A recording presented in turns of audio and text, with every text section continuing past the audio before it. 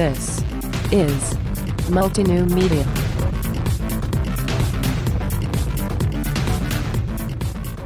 Hi there, everyone. I'm Chase Raz, and I'm so delighted. I'm downright giddy. It is the most wonderful time of the year, and no, I don't mean anything about December or New Year's or Christmas. I mean it's Nerd Out November, our third annual Nerd Out November.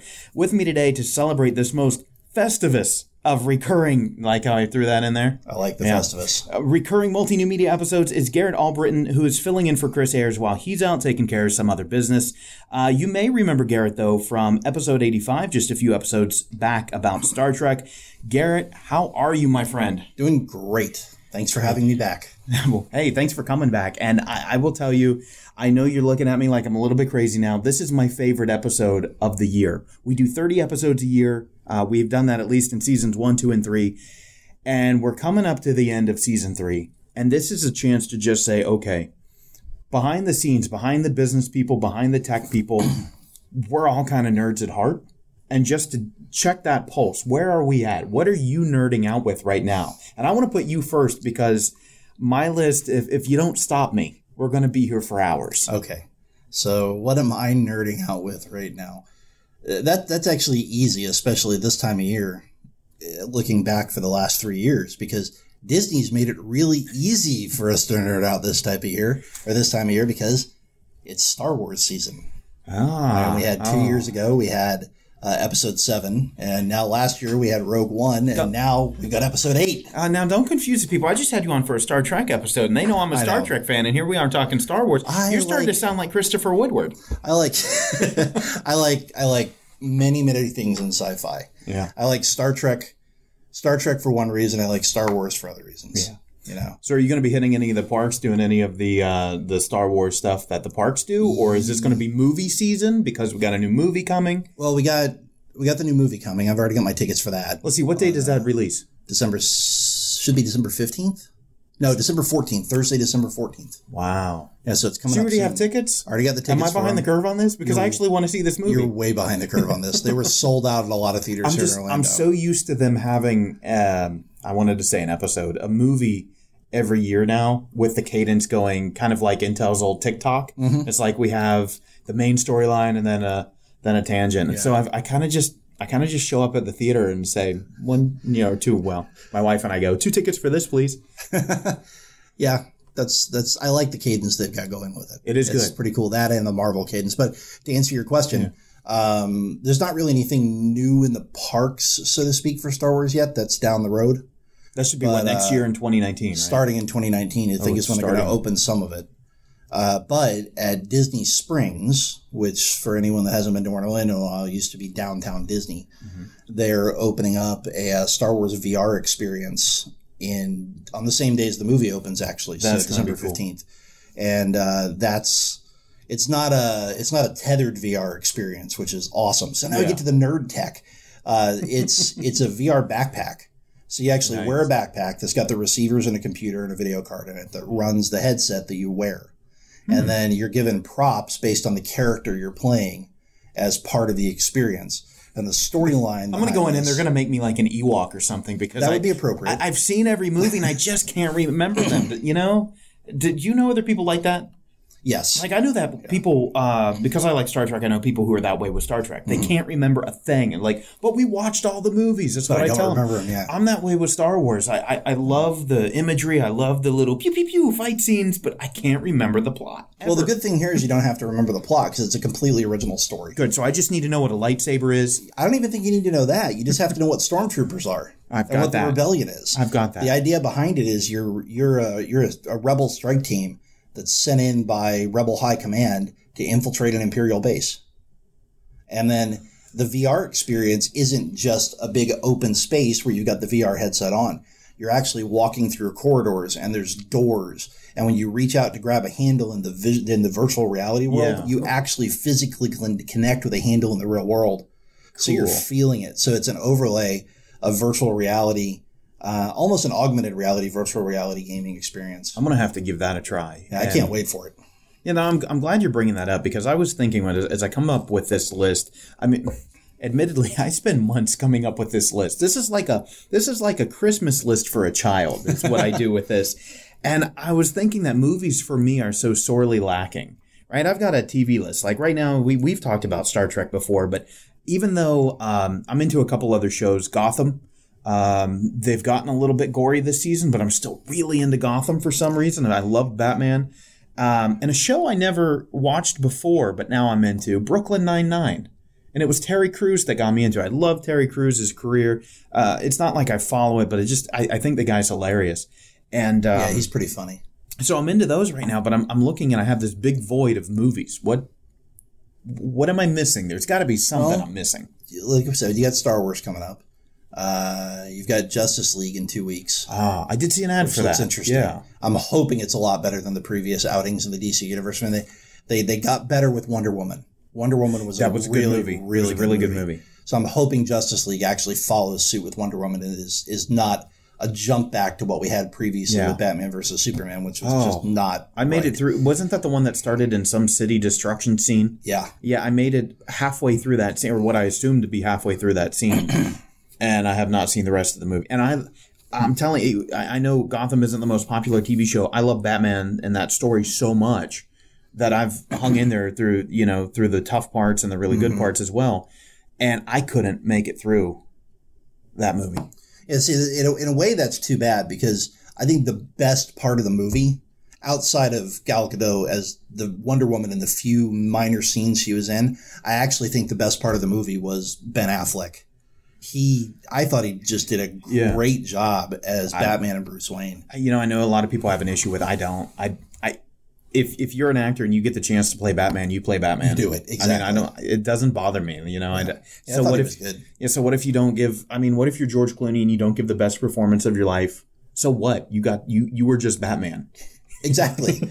There's not many people that can say that. Yeah, it's pretty cool. Yeah. But yeah, so you have that, and then outside of the realm of comic and sci-fi nerddom, this week, I guess when everybody hears this, probably last week. Right, because I'm going to be putting this out just so we're recording on, what is this, Thursday? Yeah. This episode's going out the following Monday, so we don't have any type of time barrier. Okay, so in that case, last Friday, for you who are listening today, Monday, is Murder on the Orient Express by Kenneth Branagh.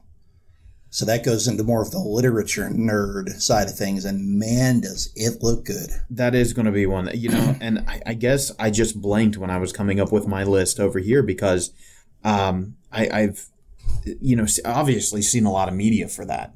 It has been the talk of the town, so to speak, but I just I guess I wasn't excited for it. I haven't been building up to it, following production for the past 2 years or something like that. I just honestly just heard about it about 2 or 3 weeks ago. Yeah. I didn't know about it until I saw a trailer the first time during one of the summer movies. Yeah. And that I got really excited then. I've always been a huge Kenneth Branagh fan. Yeah. I love Thor, the first one, which was awesome. And my connection with him and following what he does goes all the way back to his first really, really big film in the U.S., which was Henry V. And just his portrayal of Henry and his directing of it was just phenomenal. I've never seen that, but I'd like to. It's really good. Yeah. It's a very gritty, real-world take on it using the original script.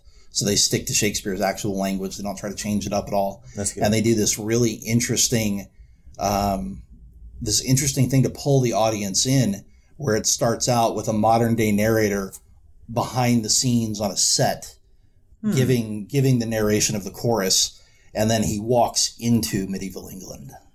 See, this is why I love Nerd Out November, because think about the boardroom meeting that had to happen to come up with that idea.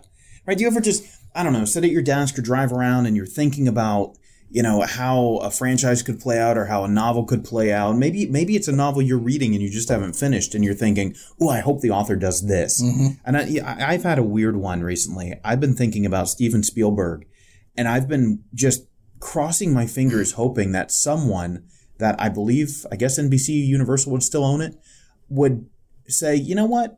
We screwed up Sequest. Let's go back to it. Oh, I love that. Sequest was such a good show. Let's revisit it. Maybe try it as a movie. Maybe try it like when Battlestar Galactica rebooted. Let's try it with a miniseries or something. And I'm also having a big throwback to the 90s with both of these. I'm having a big Babylon 5 withdrawal. Just all of a sudden, I want to see old episodes. It's funny you say that. I go through these bouts every now and then where I just desperately miss Babylon 5. Yeah. I have very fond memories of catching it every week. Mm-hmm. And back at that point, my parents and I had one of the big old school satellite dishes. Yeah. Not a DirecTV dish, one of the big ones. Where you had to actually dial in each satellite. Yeah, the one where if you were on a trampoline, you had to watch out for it. Right. So this thing, you could dial in each satellite. And the cool thing about it was when Babylon 5 was first airing, I managed to find completely by accident in the middle of season 2, the uplink, the network or the studio fed out to the network by satellite. And they did it a week ahead of when the shows actually aired. Oh, that's great. So I was able to actually sit there and watch the show a week before it actually came on, which was awesome. I always wanted a satellite dish as a kid. Now I'm jealous that I never had one because that's the type of stuff I wanted to do. Like I wanted to get the main feed. Oh, there was all kinds of fun stuff you could do. Because all that stuff's encrypted now, right? Like, you can't get it anymore. They do it over the internet now. Yeah. There's no more satellite broadcasting like that in many cases. Yeah. The stuff you could get on that thing. You could pick up all kinds of weird shows from Japan. I think my weirdest thing I ever found was Billy Ray Cyrus singing Achy Breaky Heart in Japanese in Tokyo. Oh, how long do you think he had to rehearse that? I have no idea. I just don't know. I mean, listen, I don't want to take too much of a departure here, but you were talking about television being encrypted and sent because most of cable is MPEG-2, right? I'm pretty sure it is MPEG-2 still. Anyone out there who knows differently, feedback at multinewmedia.com and tell me how behind the times I am. But what's really impressing me right now, and one of the things I'm nerding out a lot about, is the cloud in general. Mm-hmm. And it's not that I don't want to, right, this is Nerd Out November. I don't want to sour the mood and start talking business technology, but I've been thinking about, are you ready to go on a little ride for a moment? Absolutely. I've been thinking about the cloud as a modern instance of blending feudalism and capitalism. Are you still with me? I'm following. So think about this. You've got King Bezos and King Nadella over here. And you're never going to outpace those empires, right? Think of any king in history and the little neighboring village is not going to knock this off. Right. You're going to need billions of dollars of infrastructure if you want to compete against these companies. But unlike feudalism, where it's, here, serf, here's a little piece of land to sustain yourself, and by the way, we're going to tax you on it. It's the idea of, here's all this land, there's no limit to it. How much can you afford? How much can you conquer on the capitalist market? It's taking this, to me, it's the digital world is evolving through the economic systems. Remember when people would say the web is the Wild West? Mm-hmm. Well, now we're not this, I think that was a bad analogy in the first place, but we're not these primitive days of there's no culture, no civilization. I think on the web, we're getting to this very feudal point. We have these big Elon Musk, Bill Gates, then it was Steve Ballmer, then it was Satya Nadella, and then it was Steve Jobs, and now it's Tim Cook. And we have these big empires that you're not going to topple. Yeah, that's true. My mind's been going crazy on that. It's certainly going to take a lot to topple something like Amazon or Netflix or Hulu. And I guess I'm on this because I've been thinking too much about it. We switched multinewmedia.com over from a host that we were using that was in turn using, a host for host. And you know how this stuff tiers up. And I finally looked and I said, listen, light sales out there, it's $5 a month for the base tier. Let's try it. And I'm just so floored. And this is what got me on the economic string of it was lowering the cost by about 80% of what we were spending before. Wow. So we were paying 20% of what we were spending before. The reduction was 80%. And it just made me feel like, okay, I'm this little serf in this large kingdom. But it was, it's exciting because the site's faster, but I feel there's opportunity, right? There's this opportunity to say, okay, how much of it can you take? How much of a land grab? How much can you make these kingdoms expand? That makes sense? Or am I just... It does make sense. So that's... It does make sense, yeah. It's almost like a new evolution of the internet boom that happened back in the early days. It is. I Hopefully, think so. It won't explode as rapidly as that one did. I don't think it will. You've got to have busts, but I think we'll eventually get a little bit of a deflation. Yeah. I really think, I don't know. I think this is sad. I think all the VR stuff is ready for a little bit of deflation. We've got to come back to grips of what we're doing and the economic realities. I think the cloud will be due for some deflation, but not for a few years, I don't think. Yeah. So what type of similar, do you have anything similar like this where you just go and say, all right, I can't ever tell anybody any of this or they'll think I'm crazy unless it's Nerd Out November? Oh, yeah. Yeah. All right. So final thought on your feudalism thing, just to totally bring it back to Nerd Out November. And interestingly enough, it'll segue with where I'm about to go. Perfect. If it truly is feudal kingdoms, maybe you can get Bezos's attention and you can become Sir Chase of Amazon. But so in my secret notes that no one has seen, it's like you're trying to attain knighthood or become a noble person. You're never going to be the king. You're billions of dollars is what you need. But you could get knighthood. You could be that new upstart that, oh, by the way, our infrastructure's over on Amazon. Yeah, so like I said, I promised it would segue. Yeah, perfect. All right. So as long as it's not about segues. No, absolutely not. So I like I said in the Discovery episode, I'm a self-confessed nerd in many, many, many areas. One of those areas that has been something that has been with me since I was 7 years old and a part of my life nonstop practically is Dungeons and Dragons. Really? Yes. Not just Dungeons and Dragons, but just tabletop role playing in general. Yeah. And now over the last several years, I've found online tools and cloud tools which allow me to take the tabletop role playing virtual so that the group that I DM is all over the world. That's cool. Which is really cool. Yeah. So we've been able to have a consistent 5-year-long running campaign with people and friends from all over the world to come together. 5 years? Is this like... this one is 5 years. I'm not into D&D much. I've had a couple of friends try to pull me into it, and it's just... For me, I always tell people, like, I'd love to, I don't have the time. Or I don't perceive that I have the time. Is this one game? Sort of. It's one world. One world, okay. And I've had 2 concurrent storylines running with each other with 2 different groups that are telling pieces of the same larger story that are about to, in a month, come together for their first crossover experience. So it'll be like a big TV show crossover. Yeah. Where they do a major thing that will change the way the world's going to work moving forward. So that's not the secret thing that I don't tell people. I talk about D&D all the time with people. I thought that would be the 5-year game is like, impressive. The secret thing that I don't tell people most of the time is that sometimes for fun, I will mentally assess people as to what character class they would be and what their skill levels are. I can't fault you for that. I did that when I was really into Skyrim. Oh, there you go.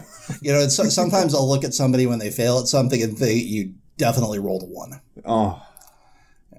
So there's my secret nerdy moment that's not so secret anymore. My wife knew it before this, but do we have is there any type of documentation of this system so that someone who's new to it can learn it so I can start knowing what people roll and I can communicate with you and say, I can walk you through the basics. Okay, perfect. Yeah. Because So speaking of, we were talking about Chris Ayers being on a hiatus earlier. And again, thank you very much for filling in for him. Sure. And I want to get the two of you guys talking after he comes back because he once introduced me to his local gaming facility. And I saw the coolest thing I've ever seen. Right now, admittedly. We're all nerds, so it's really the nerdiest thing I've ever seen. But right. Even as a nerd, all of us are. Everybody who doesn't listen to the show, it doesn't matter if you're a nerd or not. Everybody's a nerd about something. And I like the traditional board games, Monopoly, Risk, but I haven't gone into the characters and all of that type of game. And I walked in, and there are all of these little figurines and fake trees and fake mountains and everything on a tabletop. And these folks, no joke, had tape measures out measuring everything, determining the next move, there were signs all in this gameplay of do not touch the boards. Like, this is a game in progress over a multi-week period. I don't even remember what the game was. I know there are several of them out there. I think if I win the lottery, I may defer moving to that tropical island for a few months just so I can learn this game and pick up a few games of it before I become a hermit. Fair enough. Well, the good thing is the one that I play, Pathfinder, regularly, it's easy to learn. So if you ever want to learn it, we can sit down one afternoon. I can teach you what you need to know to be a player in an hour. Okay, so that's not the problem. The problem is how long does it take to then play a game? The great thing is it's all about how the game master designs the story. So if you wanted to have a story that we could play out in 4 hours, Yeah. I could write an easy story that you can play out in 4 hours. It doesn't have to be this long, drawn-out, multi-year epic. It can be short things. I think this is these types of games are something that if you want to do any type of writing in life, whether it's for television, movies, books, whether you just want to be a self-published author, whether you are in marketing and writing copy, like I think these types of games are things that people should pay more attention to and not brush them off as just, oh, it's a tabletop game and I don't do tabletop games. I do this type of game or I play cards or whatever. But I think that's really good. And maybe all of these folks in business intent, the business side, if we lost the business audience a long time ago, it's all of our nerds here with us now. They know what's coming in this episode. But all the folks in business, we sign up for Toastmasters to become better speakers. Mm-hmm. What about better content creators to get the material for the better speech? That's a really good point. And to that point, the reason I love tabletop gaming so much is because it's all about storytelling at its core. Mm-hmm. And back to the business side of things, a business person, no matter what business you're in, has to be a good storyteller if you want to succeed. I've learned that. Years ago, I would have rolled my eyes at you. And I was like, here we go with this stuff again. How am I telling a story by selling, sugar water and packets of rice and widgets and computers? And I don't know if it's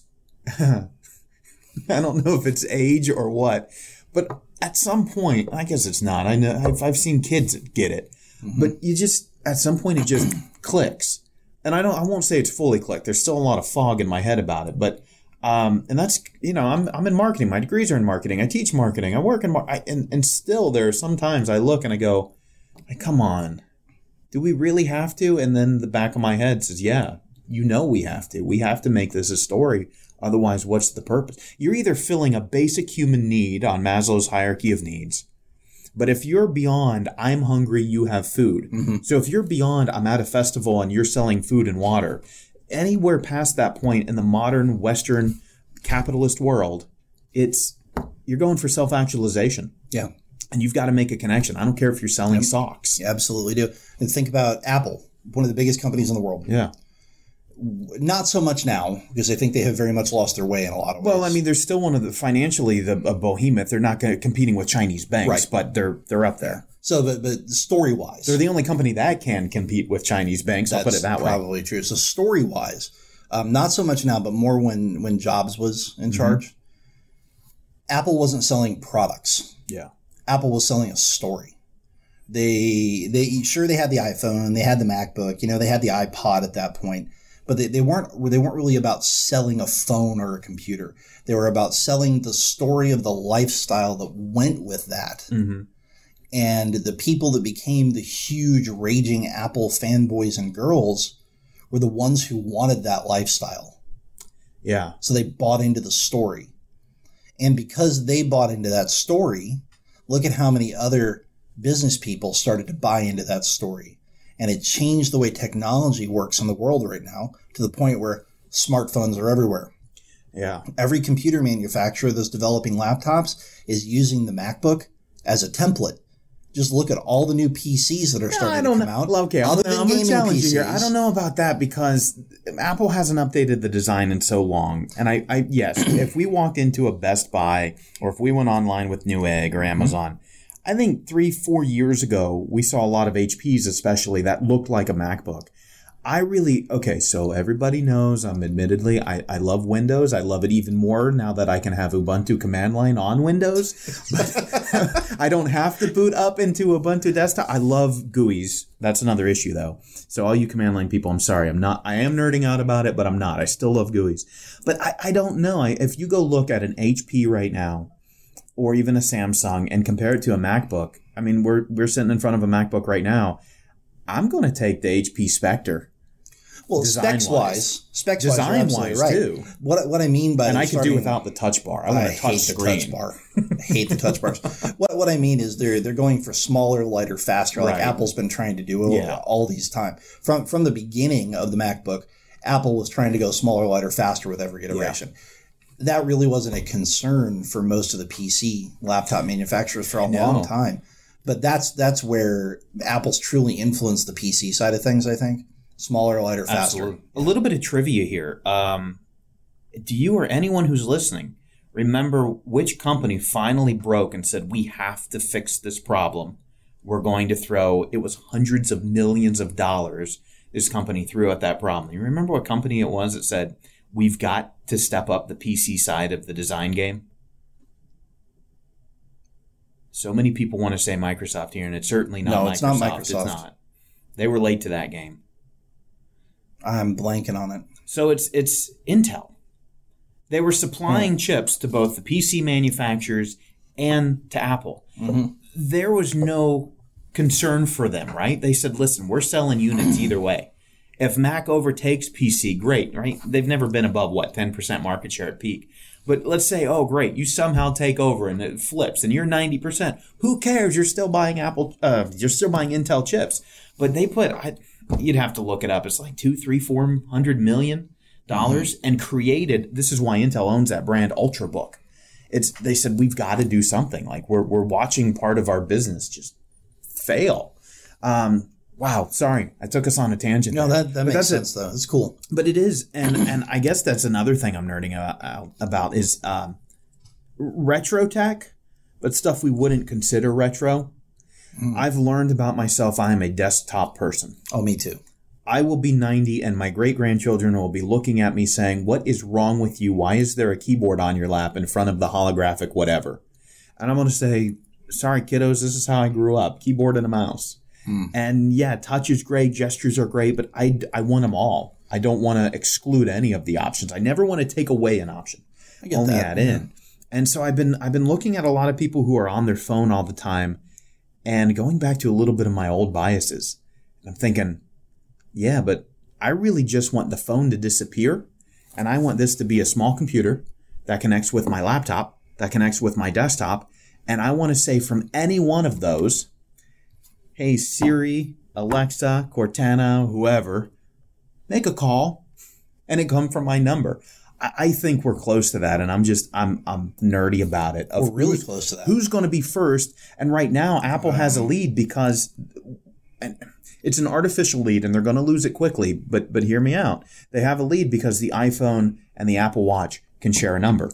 I think they're about to be beat. Oh, it's going to be fast, Google. right? Google. Have you looked at Google Home? A buddy of mine has been studying Google Home deeply because he desperately wants it, and apparently there's some ridiculous deal they're doing for it at Black Friday all over the place. I'm waiting on it. Where you can get multiples for dirt cheap. I'm actually going to go with Echoes, but I'm waiting on those deals. See, I've got an Echo. I like my Amazon Echo, but this Home thing is awesome. Apparently there's a way to connect it into your Android phone, into Chrome on either the PC or the Mac or both, into your Google, whatever the TV thing he's called, I guess the Google Cast, the Chromecast. Yeah. You can connect them all together so that you can control everything through any of those devices at any given time with voice commands through the Google Home. So admittedly, that sounds a lot like Cortana. It does, but they're going to do it cheaper. Right, yeah, and probably make it actually work. I mean, if anyone's following my Twitter feed, you probably see me asking Microsoft, but I wasn't complaining for once. I actually put a support question. I didn't put the little period before the @ mention on Twitter. It was a real question of why exactly do I need a headset to talk to Cortana on my Xbox? Like, I don't use this as a gaming rig. I use it as an entertainment rig. And so I was plugging I plugged a webcam in first because now you can use webcams with, they renamed Beam as Mixer or Mixer as Beam. Which way did that go? I don't know. Whatever that thing is they bought to compete with Twitch, that will never work out. So you can use webcams and broadcast now, but you can't plug a USB microphone in and talk to Cortana on the Xbox. I'm like, why do I need a chat headset? Yeah, that's silly. It is really silly, but I think Google has a better view there. I really think Amazon is the leader in this space, though. I'm really wanting to put a whole bunch of Echo devices in. And my wife's just fighting me tooth and nail. She's like, I don't want something listening all the time. And I said, you don't know it, but half the devices I have are already listening all the time. You know, Yeah. I mean, I think that was a hard reality for him. Like, you do know I record from home a lot. Like, all I have to do, I won't air the, we'll talk about it afterwards. But the process of, like, I can hear almost any room in the house just serendipitously. Got your whole house rigged. Right, not even attempting to. It's just because I've got this piece of equipment here, this piece of equipment here. Well, it becomes hard not to have that happen when you start making your home a smart home. Yeah. You know, it's there's advantages and there's disadvantages to it. Yeah, but it's pretty cool. I tend to err on the side of I want everything to be smart because I love tech. Yeah. And you know, going back to your interface question, I'm a desktop guy myself. At home, see, Good. at work, I'm Apple because I have to be because this is what we use. This is what we use here. At home, I'm 100% PC.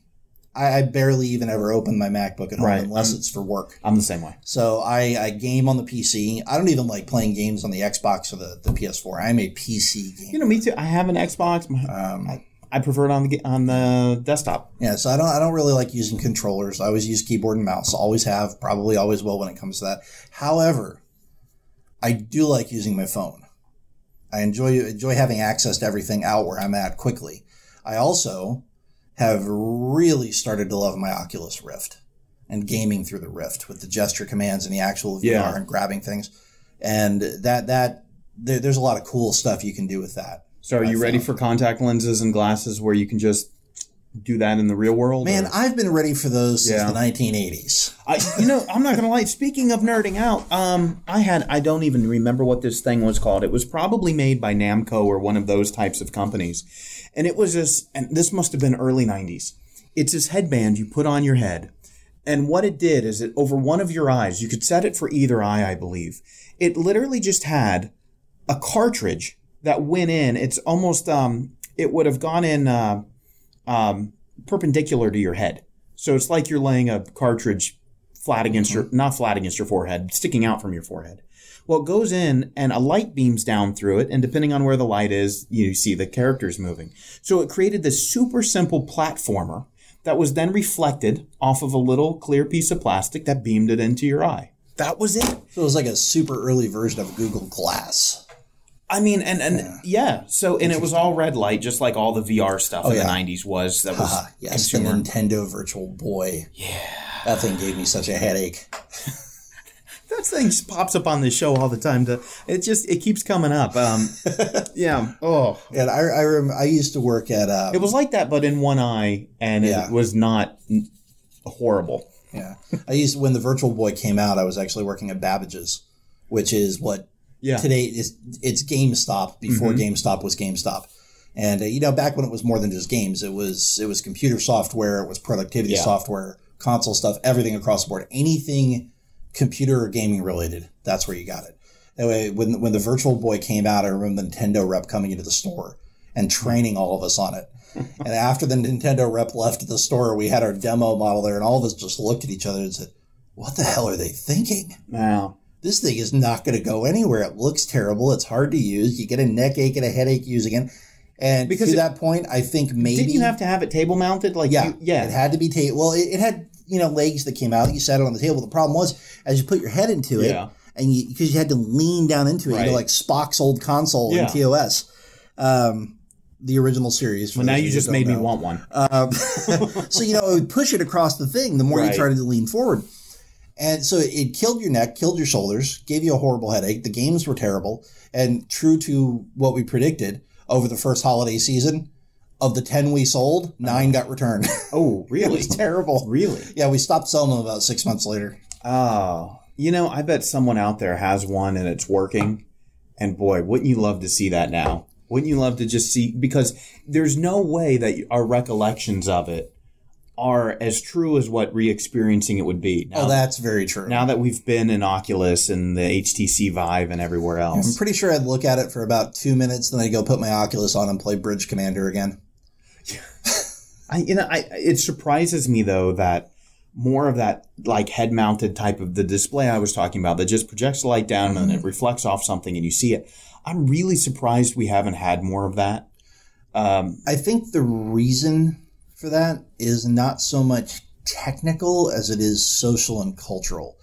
Because if you remember back when Google was testing the Glass and they were really ready to start putting that thing out for purchase, there was a lot of societal and cultural backlash on it, with people worrying they were being recorded at any given moment, attacking people that were wearing it. So I think that has a lot more to do with why Google backed off on it than anything else, because they had the tech working.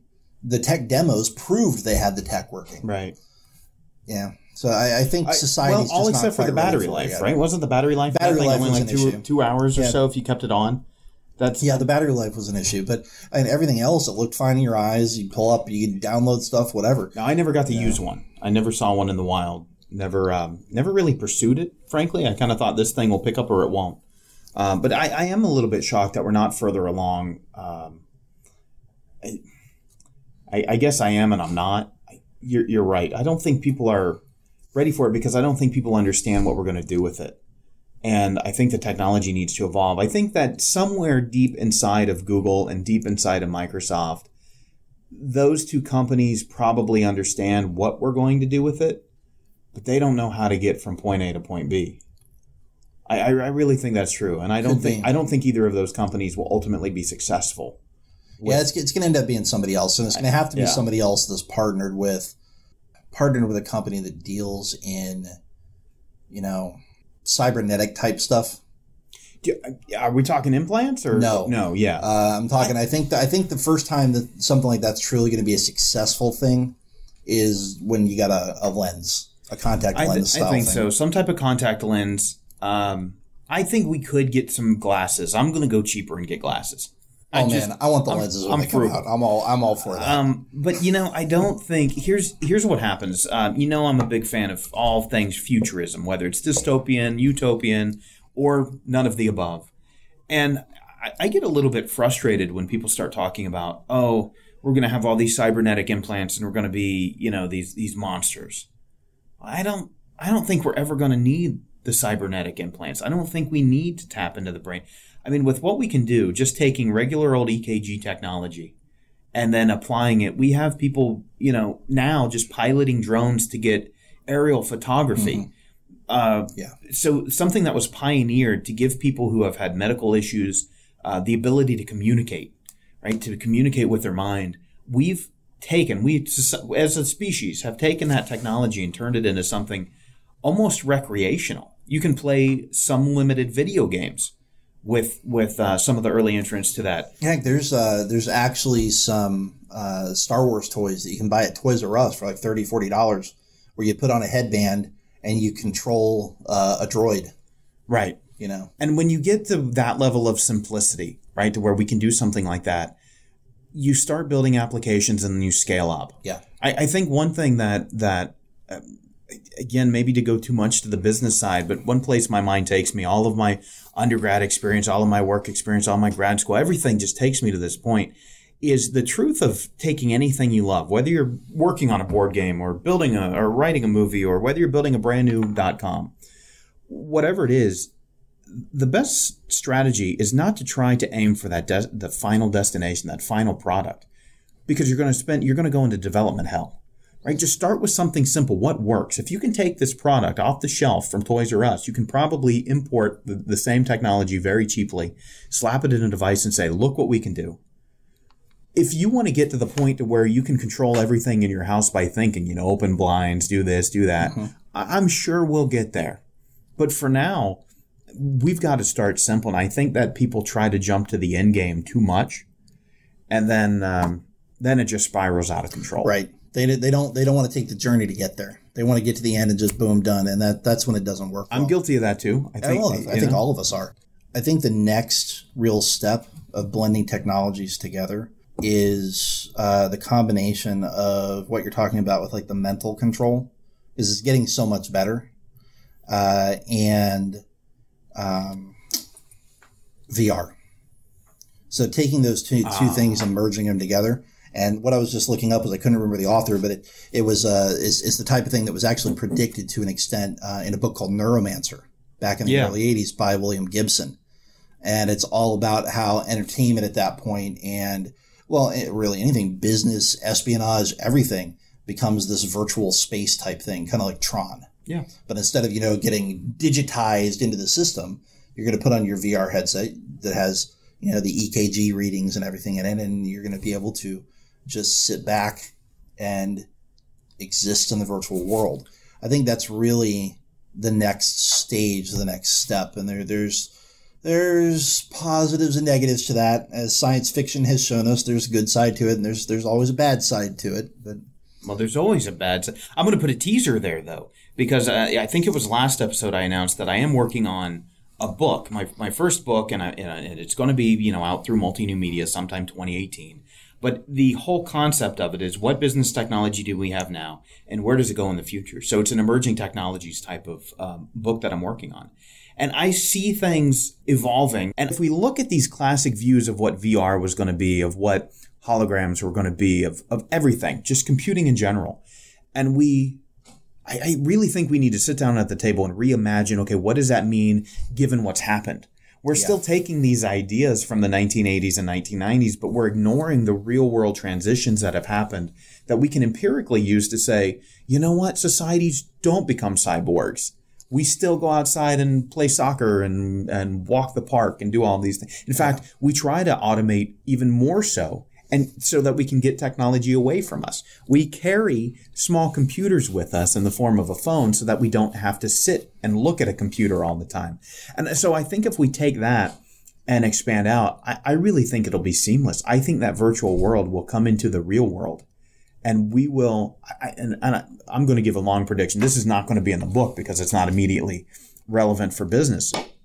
But I ultimately think 100, 200 years from now, you and I can just sit in a room together like this and out of nowhere materialize things to sit on the counter or just pop up a holographic screen in the middle of the air, because that's what humans do. We create new tools to become masters of our environment. And if we can't do that, we recreate the environment. So when people say, oh, we'll never have these holograms, you can't project one in air. Well, one, we'll either figure out how, or two, we'll change the environment so that we can. And I don't mean the whole global environment. I mean the room we're in. Yeah. I think you're right to an extent. I actually think it's going to be faster than you think it is. Faster than 100 years? Yeah. Probably. Well, we do know that the curve of technological pace is increasing. I would love to do maybe some academic research on that side of just how fast do we think that's going to be able to go before we'd have some type of a massive pullback. Yeah. Because people can't keep up anymore. If you look at history and the history of technology, there's always an inciting moment, an inciting event that can't be predicted ahead of time. Right. That causes a significant and major change in the technology the world's using. The web being one. The web's one. Going back even further to pre-computers, well, almost pre-computers. Just look at the Civil War. Mm-hmm. The ironclads. That's a great example of it. You have two ships that barely even engaged with each other in their first battle, hardly even saw each other in their first battle, and within 1 year, naval warfare as we know it had changed. Mm-hmm. Thus drastically changing the direction the world went. Right. It led directly to major technological changes in the First World War. Actually, everything leading up to that point, and so on and so forth. So that's one example of it. Another great example of it that has changed everything and still is, even in this moment today, is the space race. Yeah. That's something nobody could have predicted. We landed on the moon less than 50 years. Right. After flight became a commercial thing where more than two people could get on an airplane. Nobody could have predicted that path. And the same thing with home computing. I mean, of course we predicted the path. We had the time frame all wrong. Very wrong. Right? You know, and that makes me wonder, well, when we talk about going into hyperspace and being able to go from here and there, okay, that was a galaxy a long time ago, far, far away. But people think, oh, this is so far in the future. Maybe you're absolutely right. I mean, NASA's actively working on trying to create static warp bubbles. Yeah. There's going to be there's going to be there's just going to be that breakthrough that happens in each one of these things that when it does, the world's going to change. And it's going to change overnight, and we're going to go, what the heck just happened? This is awesome. And that's what has happened at each one of these paradigm shifts throughout history. And they seem to happen more and more frequently over the last 40 to 50 years. I think that's because we have that advancement of technology, and you've got the exponential curve. And there is a name for that, and I can't recall it at the time. If I remember, I'll put it in the show notes. Yeah. It's, I think it'll happen faster than you think it's going to happen. I think I'm so nerded out at this point. I'm so optimistic. I think that's a perfect place to end it. Now I'm heartbroken because I've got to wait another year to start one of these episodes. Maybe you need to do 2 a year. And I will say, to your thing of where you want to be in 100 to 200 years. Yeah. In 100 to 200 years, I'm going to be sitting in the command chair of a Federation starship. I'm still hopeful that Star Trek is our actual future. You know what? I don't disagree. I really think, okay, so maybe not the Klingons and the Romulans and the Vulcans, but I do think that whether that type of intelligent species or a different type of intelligent species is out there, I think you're right as far as human exploration goes. Yeah. I think we're going to be taking some little, it may not be warp. I think we may be taking some type of a quantum jump. I bet whatever it actually ends up being. Shall we say a quantum leap? A quantum leap. I bet whatever it ends up being, technology-wise, because Star Trek has so heavily affected our technology development, they're going to call it warp. We'll call it warp, yeah. And our first multi-person ship is probably going to be the Enterprise. I would hope. And NASA did it with the space shuttles. Yeah. Yeah, and then every other fleet is going to have a Columbia and a Challenger, exactly, and Atlantis and an Endeavor. Hopefully, a Discovery. I'll always bring it back to Star Trek somehow. Well, hey, we were on space shuttles and Star Trek. So, Garrett, thanks for joining me today. This has been pleasure. Our third Nerd Out November, and it has been wonderful. Again, thanks so much, and I'll talk to you soon. Bye. Thanks.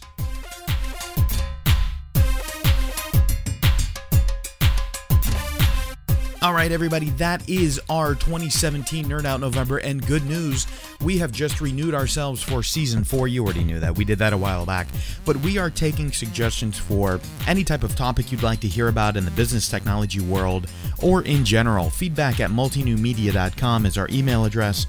If you'd like to be on the show, let us know what you'd like to talk about or what you'd like to hear other people talk about, because we're working on planning our wonderful episodes for next year, and we want to be sure to keep you, our listener, in mind first and foremost as we make our plans moving forward. All right, everybody, until next time. Wait for it.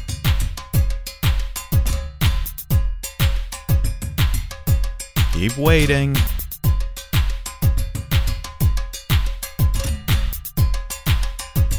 All right, here it is. Ladies and gentlemen, until next time, take care.